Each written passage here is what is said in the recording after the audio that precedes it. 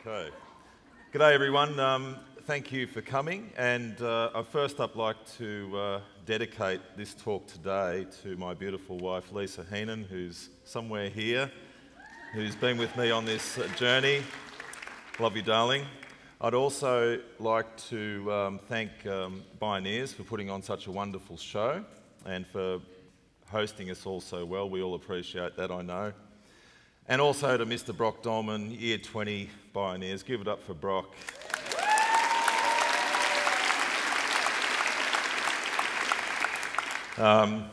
He did a reasonable job of pumping my tyres up, so let's get into it. All right, now we're from this part of the world.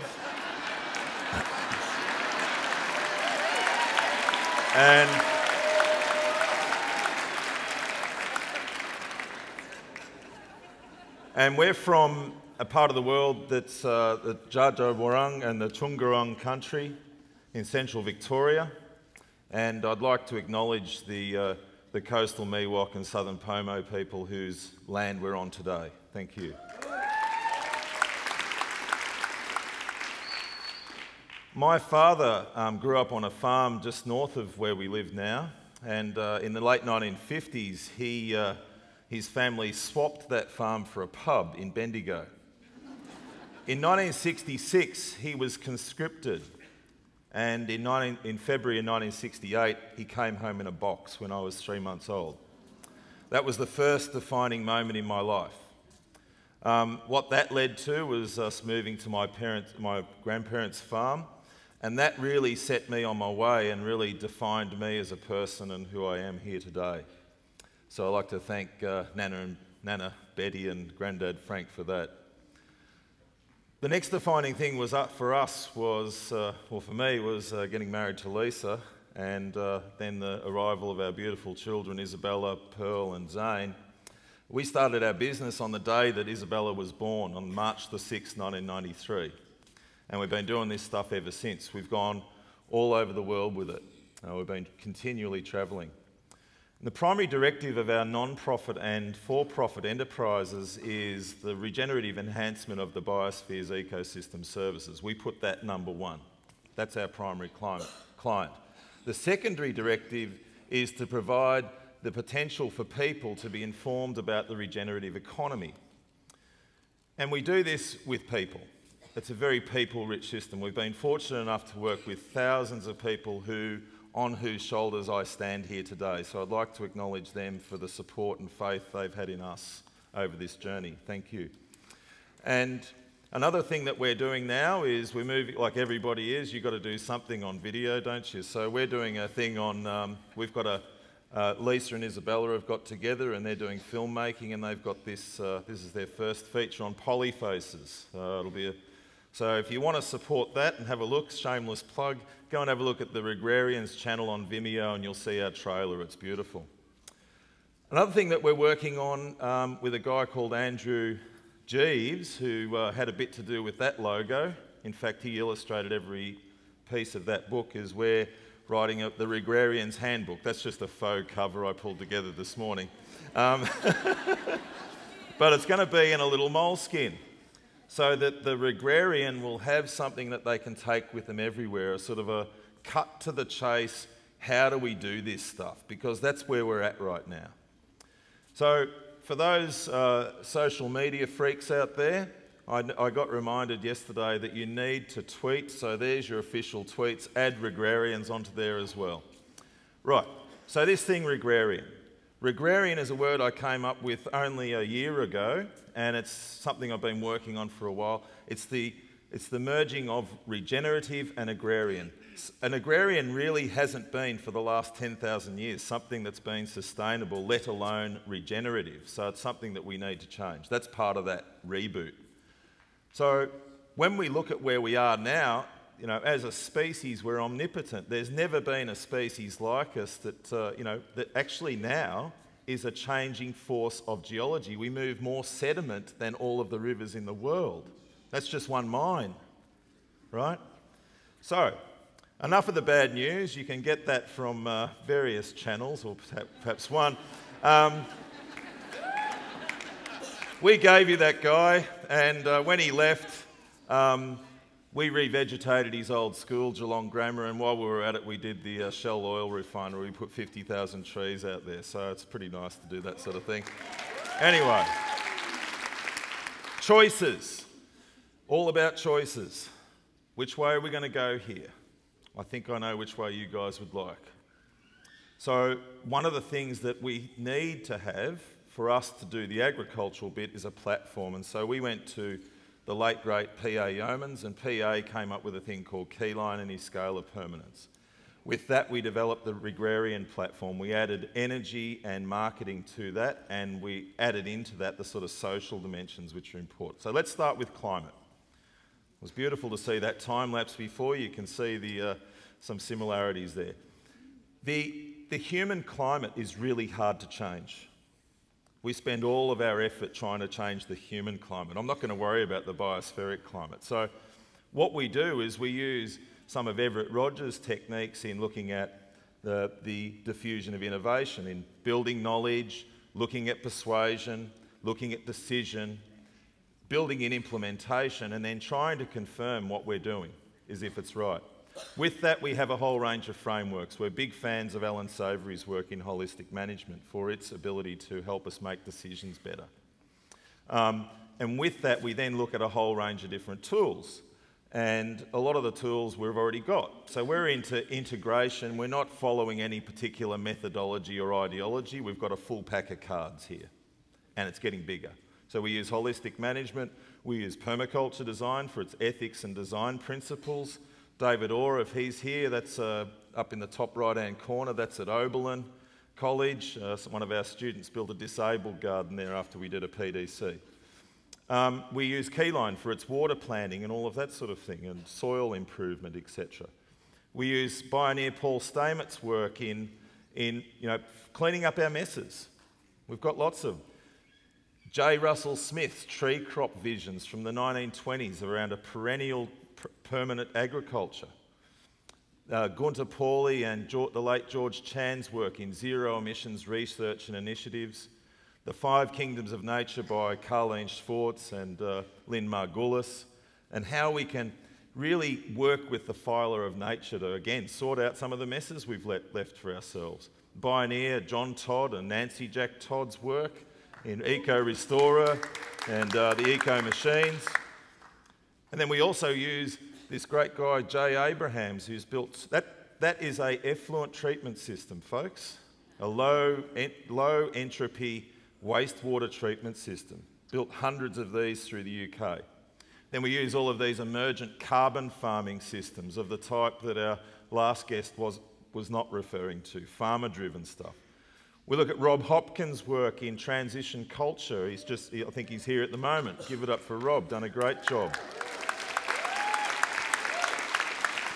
Bill McDonough's work in Cradle to Cradle when we're looking at how we deal with the sort of transition industrially and so on. And we pull all of these things together into some sort of dynamic whole.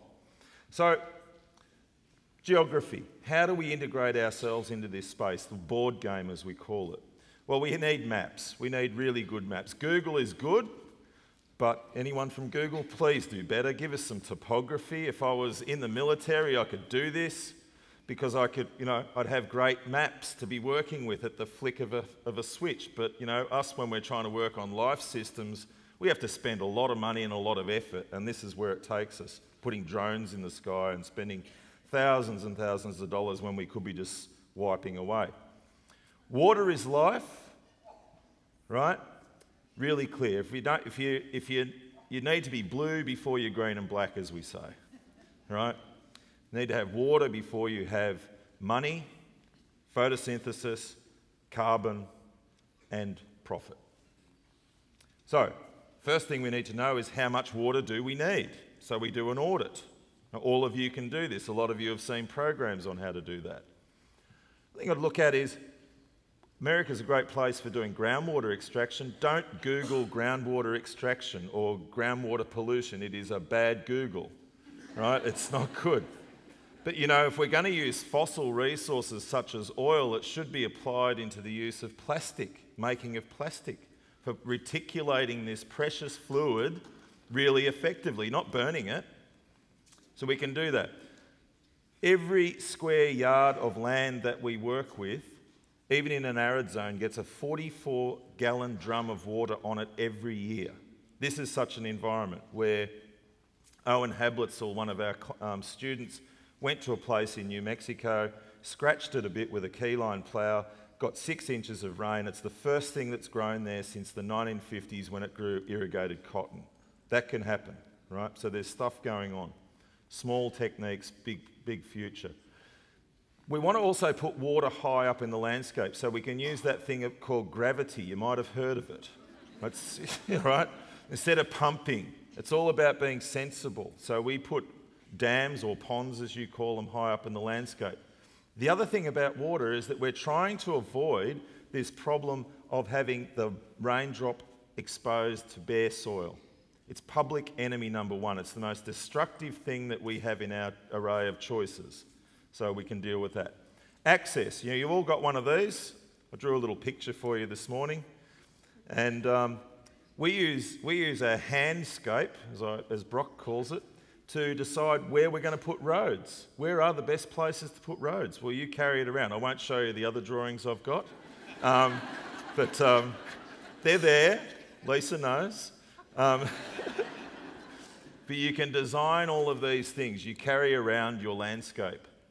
So we can decide where we're going to place these systems in our management-intensive agricultures, which is what these have got to be. If we're going to put ourselves on a little block of land for a whole period, then you need to mimic nature in some way, and management intensity is the thing. This is a way that we've been able to even cross a little valley instead of putting a pipe in. This cost $250, 2 hours with a D5. We didn't plant it. Ducks came in, they're always carrying seeds, and that's 3 years old, right? Simple. So roads need to meld into the landscapes, and they also provide the conduits of flow for things like trees and pipes and fencing and all of that. So you're starting to feel like a farm designer, right? Yeah.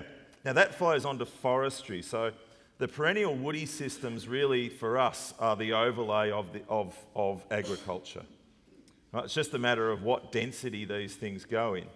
What we're trying to do is have people back and involved in these systems too, and that means us having a bit more of a management focus. People come from the forests and we need to get back there again, but we need to do it on the forest's terms. Right. So we have riparian systems, we have mixed species forest plantations, we have shelter belts, we have orchards, we have wide-spaced savannas. We have all of these different systems that we work in. But what's really important is that we do a regrarian version of paying it forward by putting lots of trees back that we've taken out. That's really important. We can do it very fast. I can plant by myself 3,000 trees a day. Easy. You can too. So buildings. William McDonough said that if we're so smart, why did it take us 5,000 years to put wheels on luggage?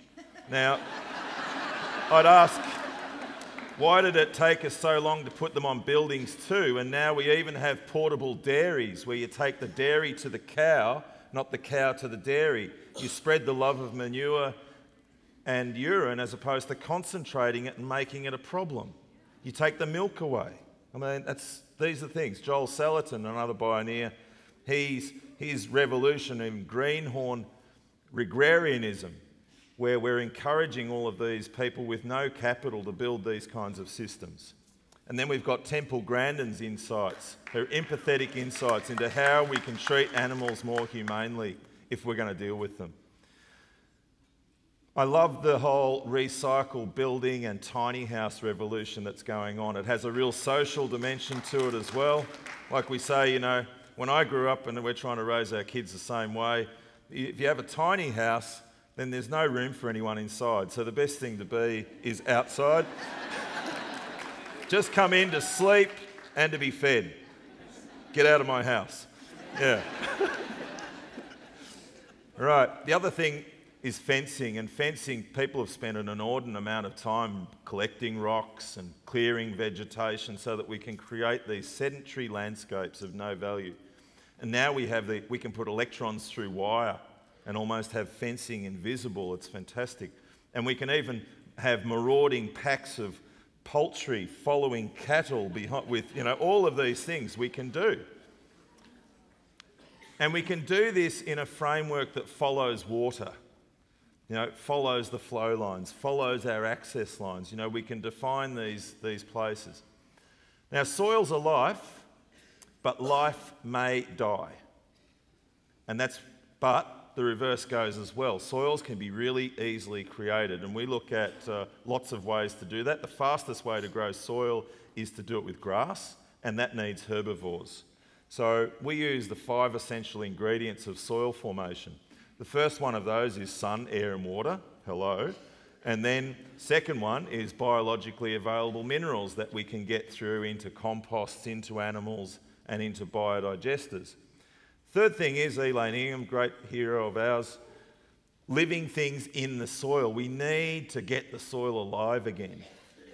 And then we're looking at living things on the soil and all of their products. They can convert things, so we need all of that. Great manure shot there. Little maggots. Thank you, Lisa. Mosaic, you'll see that in the Polyfaces video in animation. We also need mosaic disturbance regime, so animals moving all of the time. That's how it works in nature. And then we can get all of these engines of activity to cycle nutrients. And that then takes us to marketing. So in the short time, nearly closed time that I've been here today, you could have set up some sort of Shopify site or something like that online. We're in a really interesting time. You could also get your PayPal here card or something like that, like we did the other day with Guido at his farm in Valley Ford and bought some ribeye off him.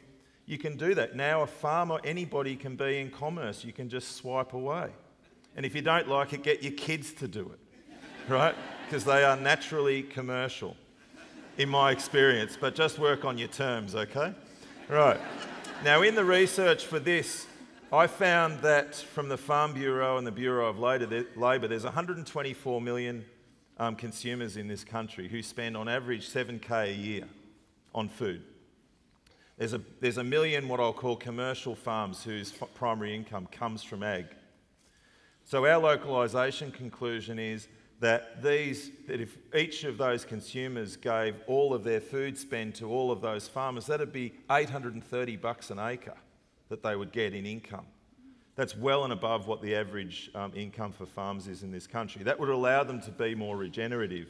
It would give us better access to better food and better access to food. It would allow young farmers to see a viable future in agriculture. It would actually see that the possibility of having nutrient cycling engines and a new kind of entrepreneurialism. It'd allow people like Doniger, we're doing a course there on Tuesday, by the way. It'd allow people like Doniger to get parity, where instead of getting the average 16 cents in the dollar, she gets $1 for dollar, right? That's what you get here. So we've got this succession issue. There's so many issues that are going on in agriculture that you need to be aware of. Rabobank did a great report. Have a look at it. We've also got things like the Permaculture Credit Union helping us to get people to meld themselves in an interdependence with farmers. So it's up to you. I took this photo yesterday, by the way. Different crowd, perhaps. So all of us, it's up to all of us, so that we can overcome this problem of so many farmers, so many people to so few farmers. Getting all of these systems going. Right. Energy. The photon of light is the most fleeting thing that we have. And so, as pioneer Fred Kirschenman said on this stage a couple of years ago, societies that are best equipped to survive are those that are prepared to change, and we're largely not. So that's, again, a choice for you. We've got to look at the biomass options. We've got to look at all of these emergent technologies that are out there such that we can really get this thing going. We've got to get this carbon out of the sky, get it dropping in, and get all of the different outcomes that come from that. and make your choices. Which aisle are you going to go down, right? You go to the girls who'll take your money gleefully with a smile, or you'll go to the invisible giants. You know, there's lots of people doing this stuff out there. You know it, you've seen it. What about you going and doing something about it? So as they say in California, there you go. And I know, terrible. Choices are there. So what do we do about growing it? If you want to do it, how do we grow it? How do we eat it? So what are we going to do about eating it? And where do we buy it? They're our real choices that you all have in front of you so that we can develop a agrarian future for all. And if you want to know more, well, shameless plugs, there they are. But also other people that are out there, have a look. There's lots of information. We're in a very information-rich world, but not enough knowledge. And with that, I'd like to thank you all for coming and spending your money and being here today, to our friends at Bioneers for supporting us so well, to our lovely friends at Occidental Arts and Ecology who've put us up for the last couple of weeks. Thank you. And especially to Brock for pumping my tyres up and for prodding Artie to get me here today. So thank you very much.